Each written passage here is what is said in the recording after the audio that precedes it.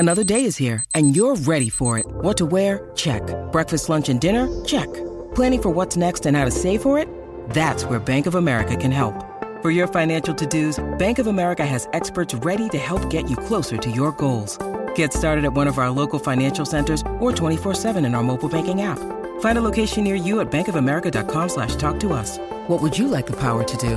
Mobile banking requires downloading the app and is only available for select devices. Message and data rates may apply. Bank of America N.A., member FDIC.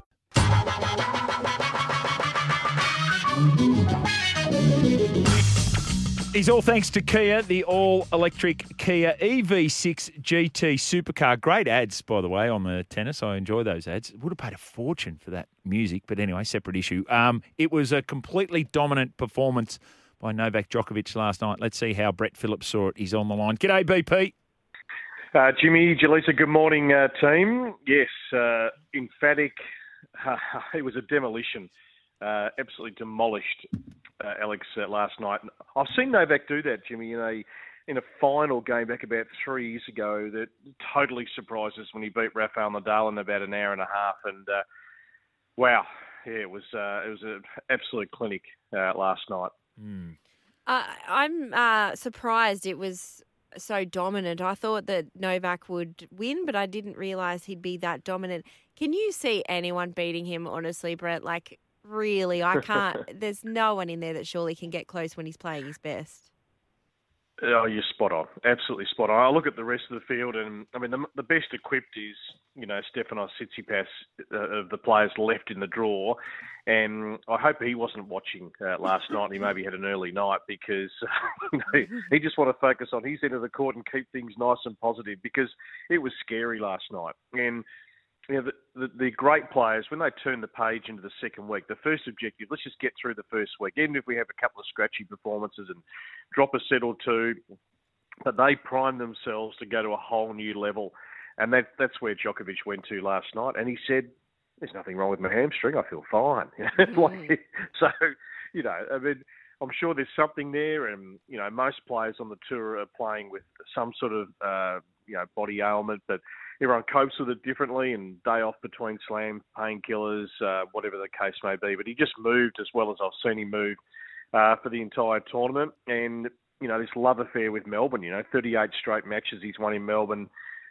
He's won every time. He's been to the final, 9-time champion, never lost a final here. So, yeah, clearly he's the front runner. When he's in that sort of menacing mood, as he was last night, serving well, the depth with which he hits, he just redirects the ball. He can go cross-court, line in a flash. I mean, I was watching de Minaur just shifting along that baseline last night. And I thought Alex maybe, could have applied the drop shot a little bit more, knowing that, Djokovic, get him stretching, get him on the move a little bit. But Alex sort of just got into that baseline rally, which just suits Djokovic to a T. So, yeah, he's the clear hot favourite. I mean, there's some fascinating players left in the draw. There's some names that we didn't expect. I mean, there's Seb Korda, young star, Karen Khachanov. There's the two Americans who got through last night, Ben Shelton. What a tournament. I mean, he's serving at, 230 clicks. And they are, whistling past your earlobes. Tommy Paul is a really good story out of the United States. And then Andrei Rublev. I feel for Andrei because he had a great win against Holger Rune. It was probably the match of the day yesterday in 5. He's made another quarterfinal. He's 7th. He wants to get to a semi for the first time in his career. And he's drawn up against Novak.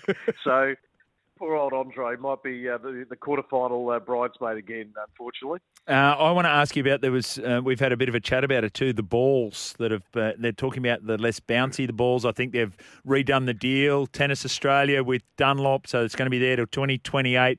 And they're talking about the lack of top spin and indeed those players who put a lot of spin on the ball going into this second week. Is there anything in that, BP, or is this a conversation we have annually? I feel like, Jimmy, it's a bit of a storm in the teacup. Now, yes, the word is that when they come fresh out of the can, they are flying off the strings for those, say, first 3 or 4 games, and then they're losing a bit of pop, and everyone's sort of associating that. A lot of people are associating that with the longer rallies because you're not getting as much benefit off the court. But at the end of the day, we're still watching some intoxicating tennis. I mean, these guys at the top, they play brutal points because they all move so well. I mean, they both players in the top 10, for example, hit with incredible speed and spin, and they work the angles beautifully, but the athleticism of their competitor down the other end is just absolute first class, and they get so many balls back. So, yeah, I mean, some players in any tournament, not just the Australian Open, some players will like the balls and some won't. But it's here to stay, the Dunlop ball, and it's. I just think we get on with it. I don't think it's that big an issue, and the matches are brilliant, and there's a winner and there's a loser. Hey Brett, just going back to Alex de Minaur for a second, we had a discussion here before. Jimmy thinks that maybe he's higher up the rankings than what he's actually equipped to be. Would you agree with that? Do you think maybe his effort pushes him up a bit, or do you think he's got a way to go in his career that he can go further? Well, so that it is interesting. So we're trying to ask the question, where is his ceiling?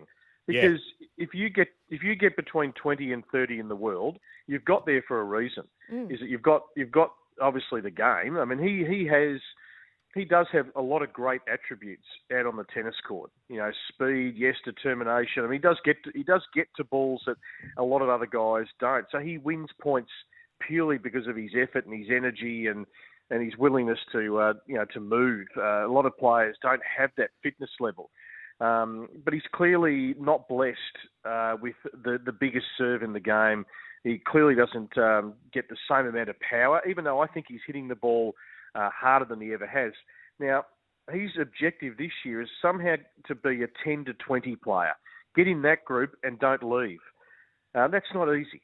But I actually think he's got a game that deserves to be where he is, because he brings a lot of great attributes to the tennis court that others don't. He has variety, he has speed, he can take and redirect the ball, but it's just those guys above him are just a bit bigger and a bit stronger, and they can just come up with a crunching winner that Alex can't. So I think he's probably where his talent is, but I suppose we're keen to see. And the fact he's so determined, he wants to go higher, he is that driven, and not every player is driven as much as Alex de Minaur. Yeah.